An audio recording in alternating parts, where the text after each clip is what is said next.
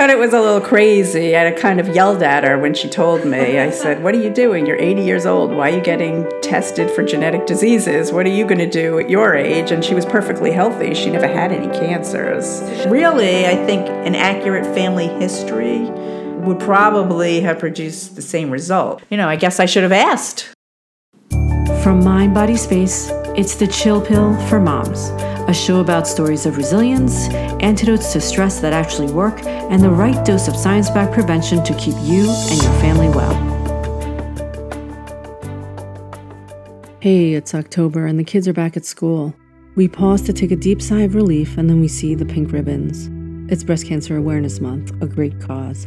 It reminds me of my beautiful, intelligent, and creative genius friend, who I miss dearly.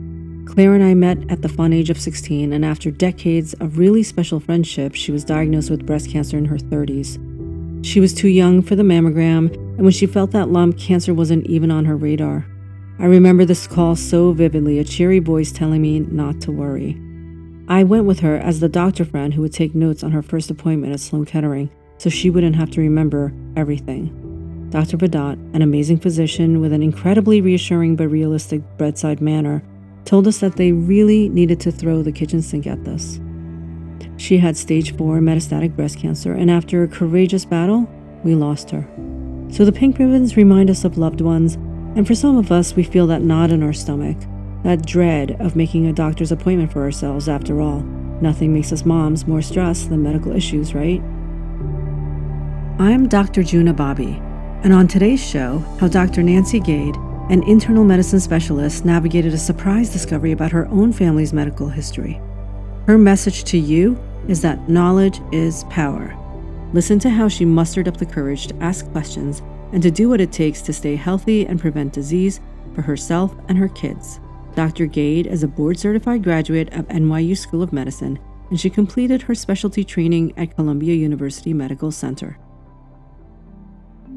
I usually recommend a baseline mammogram anywhere between 35 and 40 years old, and then an annual mammogram following that. There are some societies that say possibly you can go every 2 years in your 40s and then annually starting 50, but I usually like to do an annual starting at age 40. So you like to actually get a baseline at 35? Somewhere between 35 and 40. Dr. Gade also recommends seeking out a radiologist who has specialty training with a fellowship in women's imaging or breast imaging. These doctors are super specialized in interpreting these mammograms and associated studies. I know that you had quite a journey in breast. Interesting. At one point, you found out that you were positive for the BRCA gene. BRCA is one of many hereditary conditions, a mutation, you could say, that you inherit that makes you more predisposed to certain cancers. In BRCA1, which I tested positive for, I am more prone to breast and ovarian cancer. And there's also BRCA2 and a number of other mutations for breast cancer that have been discovered since I was diagnosed. Really, BRCA, right? Right, BRCA1, which is a specific deletion of this gene, which basically makes you not have as much of a defense in fighting cancers. I know that some people test for it if they have a family history, but you actually didn't have. Did you have a family history of breast cancer? Well, the funny thing is, I'm a doctor, so you would think I would know my family history in detail, but I guess I didn't, or my mother never even told me. I really was only aware of a cousin that had ovarian cancer. My mom answered some questions that led them to suggest to her that she should have genetic testing. You were a little bit surprised that they had tested her. Right. My mom was about 80 years old, so... So I thought it was a little crazy. I kind of yelled at her when she told me. I said, "What are you doing? You're 80 years old. Why are you getting tested for genetic diseases? What are you going to do at your age?" And she was perfectly healthy. She never had any cancers. Your mom was 80 and never had any cancer? No breast cancer? Nothing. nothing. Ovarian, nothing. So now, if you had a patient who's 80 years old, would you recommend getting? No, I wouldn't unless there was a reason, for her to see about. Sometimes you do test older people just to see if they carry a gene, so if their children have to be concerned about it. I see. Okay, so this came as a huge surprise then. Right. She had told me there were other family members who had breast cancer, unbeknownst to me. That did come out later. So I do understand why they tested her, but anyway, I was surprised, and obviously I was even shocked that she came back positive. So it was a very much a shock. What was running through your mind when your mom calls you and says, Nancy, I tested positive for the BRCA gene? Right. Well, I knew right away I had to get tested. I knew I had to get tested. Why is that? Because it is a gene that can be passed on to your children, 50-50 chance. If your parent has it, that you'll have it as well, and that you can pass it on to your children. You have to do really a statistical analysis, you could say, and the risk is a lot different, if you're 30 than if you're 70. So if you're 30 and you test positive for the BRCA gene, your risk is much higher? More years left to be at risk. Then you have many more years to develop a cancer. Right. Okay. So you find out and you're in shock and you're yelling at your mother. Right. What are you yelling at her? I yelled at her, why did you get tested? You're 80 years old. And obviously I was angry because now I had to deal with this gene, and had to figure out whether I had it or not. It was a little denial there, you could say. You almost felt like if I hadn't known, right, then I would just go right. about Sometimes you just don't want to know. But now I had to know. I guess there are some people who don't want to know and wouldn't care and still wouldn't get tested. And I do have patients like that who don't want to know. But I'm not one of those people. Being a mom and a physician, right, you felt like, first of all, you had no time to deal with this. Right. So that's why you were angry. And second of all, you felt obligated to get tested, not only for yourself because you want to be healthy and prevent yourself from getting sick, but also because you wanted to make sure that you couldn't pass it on to your daughter. That's a big part of it. I wanted to know if I had to deal with this with my children. And how would it affect your son? Men do have an increased risk of prostate cancer and breast cancer also, but of course the risk is a lot less than in women, but they do have increased risk of these cancers. Initial reaction is why did you get tested? And then you kind of settle into it and you decide you have to get tested. Right. So where did you go from there? Who did you go to? I went to a genetic counselor at Norwalk Hospital. Okay. Mm-hmm. And they're very good. I think I do recommend people go to one rather than just, do the testing themselves, because they do explain to you the risks of being tested, and the ramifications, what it means, and also how it could affect things like life insurance and health insurance. So these are things a lot of people don't think about, but once the information is out there, you don't know who really can get a hold of it. So you have to be aware of legal, ramifications also.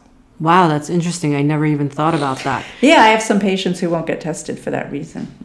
So basically you want to protect your genetic information, right? So right. A lot of people are actually sending away for those kits these days. Right. You can do anonymous. Some people do anonymous, but then of course insurance won't cover it. Okay. But a lot of these kits are cheap now, so that's why a lot of people do it that way. That's a great point. So how long was it between the time that your mom told you and then you went and saw the genetic counselor? Probably within weeks. I think I went pretty soon. Then it was a good 6 weeks. 4 to 6 weeks you have to wait for these results. Wow. Yeah, that's not fun. Wait, so is it a blood test? It can be, but I did a saliva test. You can do either. And they're both accurate? Yeah. Mm-hmm. Yeah, they're both just as accurate. And then did she do it right there, or did you have to come back? No, I did it. We did it right there. You have to swish around a solution in your mouth, or then spit it into a cup.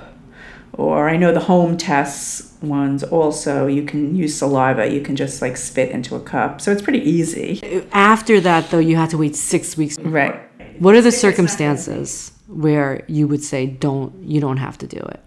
Yeah, I think if somebody was elderly, if they found out their elderly sister was, say, BRCA positive, and then it wouldn't affect anybody below her, it would just affect the point patient, say. And if she had no children, then I would say she doesn't have to get tested. You don't always have to test every single person in the family, but obviously you want to test the person, below them and to get tested. So, say I was negative, then I don't have to test my children. I think I kind of mostly expected it, just because, not that it's scientific, but I always felt like I took after my mother. So I just figured. You just had a feeling? Right, I just had a feeling that. But you had 50-50 scientifically. Right. Scientifically, it's 50-50. But I guess I wasn't surprised when she called me and told me I was positive. Wow. Yeah. What was going through your mind when you got that result? I don't remember crying. I don't think I did. But you also knew that you had made it through your younger years. I was lucky. I was actually, I think I'm a fortunate BRCA1 positive person because I had already had children. I knew whatever decisions I made weren't going to affect having a family. It's very sad and much more difficult when somebody who's, say, 30 gets diagnosed. They have to make major life decisions. There is a very high risk of ovarian cancer, so a lot of women elect to get their ovaries out, an oophorectomy. Basically, what you're saying is once you find out that you're positive, you have to make a decision as to whether you want to do prophylactic prevention. There's 2 routes, basically, or 3 routes, I guess you could say. The first route is to just do nothing and go about your regular life and screening. Okay. But that's not very responsible. And what do you mean by not responsible? Well, health-wise, to ignore it. If you're not going to do regular screenings. Basically, what do they have for ovarian? It's hard to screen for ovarian cancer, there's really no recommendations for ovarian. But I mean not being responsible, just not addressing it. I think any woman who's diagnosed should see an oncologist who specializes in patients who are BRCA positive, because there are specific recommendations depending on your age. And there's different choices you could make. The number 1 treatment is oophorectomy, or to have your ovaries removed. And obviously that's more than a major decision. Yeah, and especially if you are you haven't had your kids yet, but now they can freeze your eggs, right? So that's an option. Yeah. You mean you're talking about freezing eggs, taking out your ovaries? Just as a tangent to that, I heard that a lot of companies are offering women. Right. Did you hear about that? Yeah, a lot of companies are offering younger women, and to encourage them to put off having children, they're offering to pay to have their eggs frozen. Well, that's a whole nother episode. But that's obviously incredible. But obviously now it's pretty common. If you're positive for the BRCA gene or at high risk for breast cancer, Dr. Gade now describes the ways that you can screen for it. There is definitely more screening options available and proven for breast cancer. So you can have screening mammograms and ultrasounds along with breast MRI. That is recommended for patients who are BRCA positive. Usually people alternate every 6 months. They'll do a mammogram and an ultrasound, and then 6 months later they'll do a breast MRI. It's a lot of testing. Every 6 months having your breasts undergo these procedures, and then especially with breast MRIs, there are false positives, meaning they see something that's not cancer, but at the time you don't know it's not cancer. They just say they see a little abnormality, and then you have to undergo a breast biopsy. So as a ex-mammographer, I do know that if you are at a higher risk, you're probably at a higher risk of being biopsied for things. Right. Because they're going to want to biopsy things on you that they might not want to biopsy on other people. Right. If they see BRCA1 in your history, then they're going to look closer. Let's go back to your story. So what happened? What did you decide? The first thing I decided was about the ovaries. I think that was more of a no-brainer because, like I said, I had had my children. I was already in menopause. Well, that's another aspect we didn't talk about, is that having your ovaries out throws you into instant menopause, which has its own, clinical problems. And the clinical problems are like heart disease, things like that? Right. Premature osteoporosis, premature heart disease, possible cognitive dysfunction. There's quite a list that I don't think you can discount. Of course, ovarian cancer is one of the worst cancers you can get. Ovaries and fallopian tubes, that's pretty much the standard procedure. Although now, actually, I'll just say as an aside, for younger women, there is some more evidence of just getting your fallopian tubes out because they believe that all the cancer starts in the fallopian tube. So interesting. There is some research and actually a lot of studies of women just doing the tubes. So they can still have a pregnancy and then taking the ovaries out later.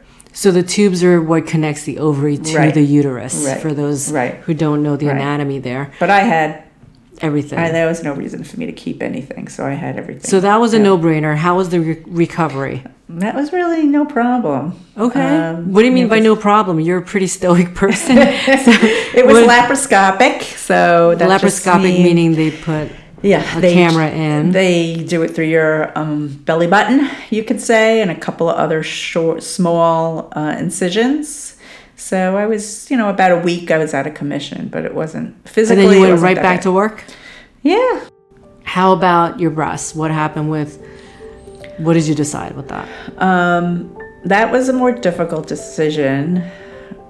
Because you knew that you had options to screen and maybe prevent things. Right. Okay. I talked to a lot of women who were BRCA positive. I think, through friends, through organizations, I met a lot of women and asked them their story. I think that's the best thing, to just gather as much information as you can. I looked online. Can you tell us some of the better places to look online?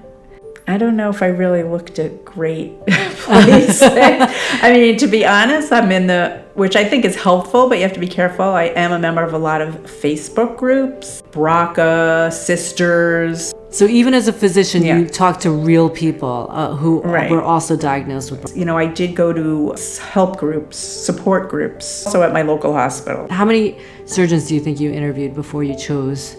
I guess 3 or 4. And then when you see the surgeon, then definitely you want to ask them the questions about how many they've done and their complications. Oh, so some people might be very shy, right, when they go to a physician. So you actually asked the surgeon, how many of these surgeries do you do, and how much, what are the complications you've had? Yeah, you actually said that. Yeah, I always ask. Were they friendly about telling you? Or? Yeah, they are. Okay. They are. Yeah, so, I know it is something I always tell my patients, ask how many they've done. You don't want someone who, does 10 a year. You want. And do you ask them, how many do you do a year, or do you do? Yeah, a year. Okay. Yeah, you want to know how many they've done in a year. And what would be the minimum for you, and what would be ideal? I think he does 100 a year. So so that was good for you. Right. Okay. Right. I mean, some surgeons just don't have the volume, and you want to make sure that's all they do. You want to make sure it's not just part of their repertoire, and they're doing noses another day, and eyes another day. This is a pretty serious surgery.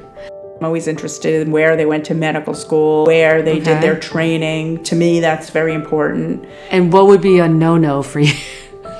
I guess I'm always suspicious if I don't recognize their school. Also, I guess as physicians, we know where the good training institutions are. So if it's a less than stellar place, I'm not excited about that. You can Google top residencies for surgeons, for example. Right, that's true. But you want to make sure. I mean, this guy, I was astounded, really. I think I was there for an hour and a half. Wow. So he spent an hour and a half with you. And I wasn't even signing on. I mean, he really believes in what he does. So you were cleared for breast cancer, though, before you went in for your mastectomy. You trusted this surgeon, and you really liked him a lot, right? Yeah, I really did. He's Dr. Greenspun at a Greenwich hospital.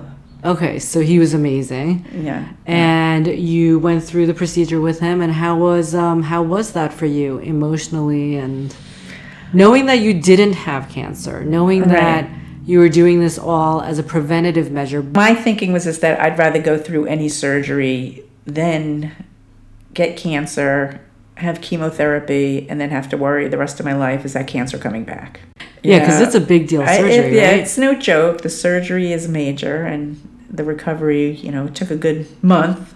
I mean, mastectomy with implants is much easier. I would say that's about a 2-week recovery. What I did is definitely at least a 4-week on the couch recovery.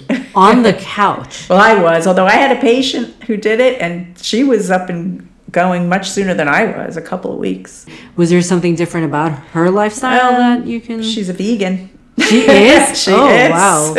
For how long? Oh, for a long, long time.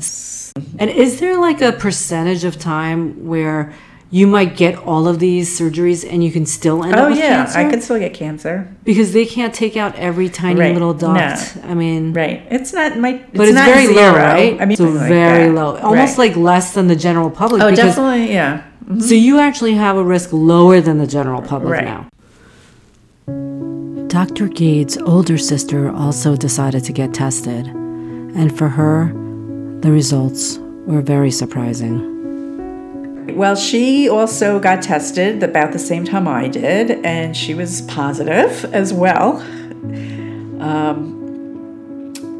And she also decided to go ahead and have her ovaries out. She went to Memorial Sloan Kettering for her testing, but her pathology actually came back abnormal. Yeah, I mean, it was right before Thanksgiving, and she told me they called her and said there might be some abnormal cells. So as a physician, I knew that wasn't good. They told her they found cancer cells in the fallopian tube and a few on the ovary. Basically, she had very early stage ovarian cancer. All right, I'm back. No, it's just an emotional thing because it was upsetting. So after she was diagnosed, she had to undergo a full stage, what they call staging operation. Wow. They had to go back in, take out her uterus, all her lymph nodes. So luckily, everything was negative except what they had originally found.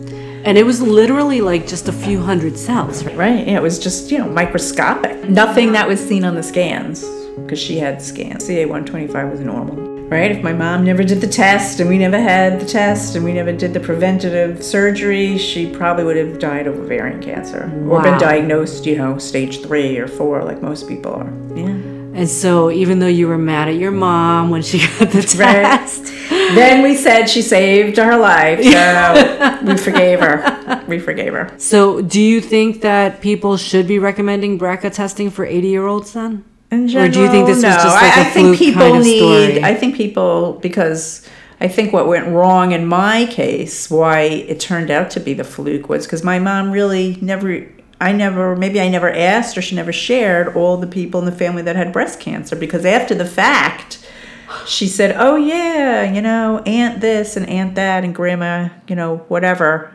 had breast cancer. And I'm like, why? Well, I was mad also. Why didn't you ever tell me this? She never told me. All I heard about was that her cousin had ovarian cancer. That's all she had ever talked about. So an accurate family history would probably have produced the same result. I guess I should have asked. You have to get a history. Your family history is very important. Anything else you can leave us with? Just that don't be afraid to get tested. I have patients who refuse to get tested. I think it's a mistake. I mean, I do encourage it, but I can't force them. Knowledge is power. I think at least, even if you don't want to go through what I did and go through all that crazy surgery, and people do think I'm crazy. So you think you went a little over the top as compared to other people, or are you average for somebody who finds out they are BRCA positive? I don't know what the stats are. I definitely have patients who choose screening. I haven't met a lot of people who've done what I've done, but I know they exist because I am part of these groups. I see. All your surgeons, were they on board with you? Or did they say you're going overboard, you don't need this? Well, that's hard to say because surgeons do what they do. Okay, they like to operate. I think you have to get as much data. They recommended the ovaries come out. They all recommended that. As far as breasts, then I think they leave that up to you as far as you could do vigilant screening or you could have surgery.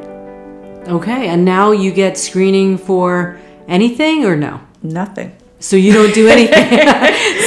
Now there's nothing to screen. There's nothing left to... Oh, no, actually, I have to say you're supposed to get a CA-125. I do a CA-125 every year, which, you know, I don't think anybody really knows if that does anything or not, but I do it.